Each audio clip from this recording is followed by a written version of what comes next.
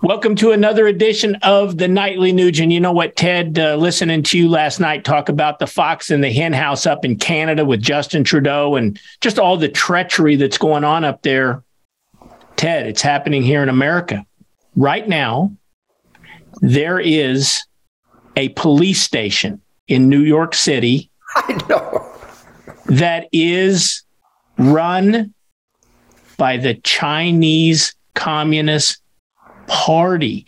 And you know what, Ted? I just read that it's one of 30 such police stations that they're planning to open up worldwide. What's going on in New York City, and how in the world can our government allow the Chinese government to have any law enforcement powers in America? Tell our listeners what's going on in New York and what's your take on that. Well, once again, Keith, I'm highly qualified to respond to such observations because I have powerful campfires every weekend here at our forest in Michigan. We started sunrise safaris years ago, and every weekend I have great families from New York and New Jersey and California and Washington and Oregon and Illinois. And here in Michigan, I'm naming all the states that are run by power-abusing, constitutional oath-violating monsters: Maryland, Massachusetts, Connecticut.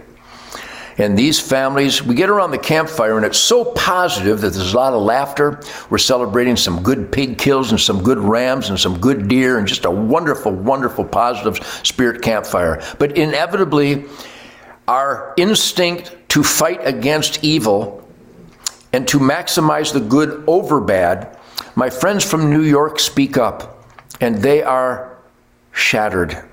We continue to be in disbelief, though we know we have to believe it, but we express painful disbelief that governors and senators and mayors and congressmen and chiefs of police literally are on the side of recidivistic, violent criminals. And then, horror of horror, they allow the communist Chinese, the enemies of not just America, but the communist Chinese, the enemies of mankind, the definition of evil, having police stations in New York. Now, in the land of a Cuomo and this current mayor who wasn't even elected, she took the place of Cuomo because Cuomo was such a corrupt criminal himself. It's not surprising, but what we must do is raise more hell. And believe me, the people at my sunrise safaris, if you want to find out about it, go to tednugent.com. We have a sunrise safari campfire every weekend, all fall long, and it will really fortify your spirit, your confidence, your energy, your attitude. And these friends of mine from these Democrat-destroyed states and cities, even though the Democrats have only destroyed smudges where their policies have ruined lives, California is mostly red. Illinois is mostly red. Michigan is mostly red. New York, New Jersey, Maryland, Massachusetts, Connecticut, Rhode Island. These are conservative bastions of God, family, country, law, and order. But I'm afraid worse than communism, Keith, worse than communist police stations on the U.S. soil, worse than any of that is apathy. Oh. People who squawk and complain but don't fight back. And the way you fight back is by raising hell with your senator, your congressman, your mayor, your chief of police, your state trooper commander, your sheriff, your assemblyman, your state rep.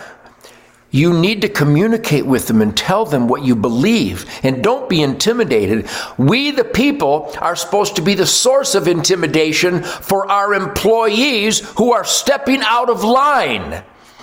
And in all those Democrat hellholes, our employees are stepping out of line. And what more horrific thing can you do to America than have communist Chinese police forces on U.S. soil? My friends in New York, raise hell. Don't swear and don't use curse and don't threaten, but be sure that you are extremely emphatic. You want those communist police forces the hell out of America. Tell them that. And then call back 2 days later and ask them how they're doing. And call everybody who works for you in government and repeat it so often that we put the fear of God in our elected employees, because they're not elected officials. We're the electing officials. They're our elected employees. Let's act like it.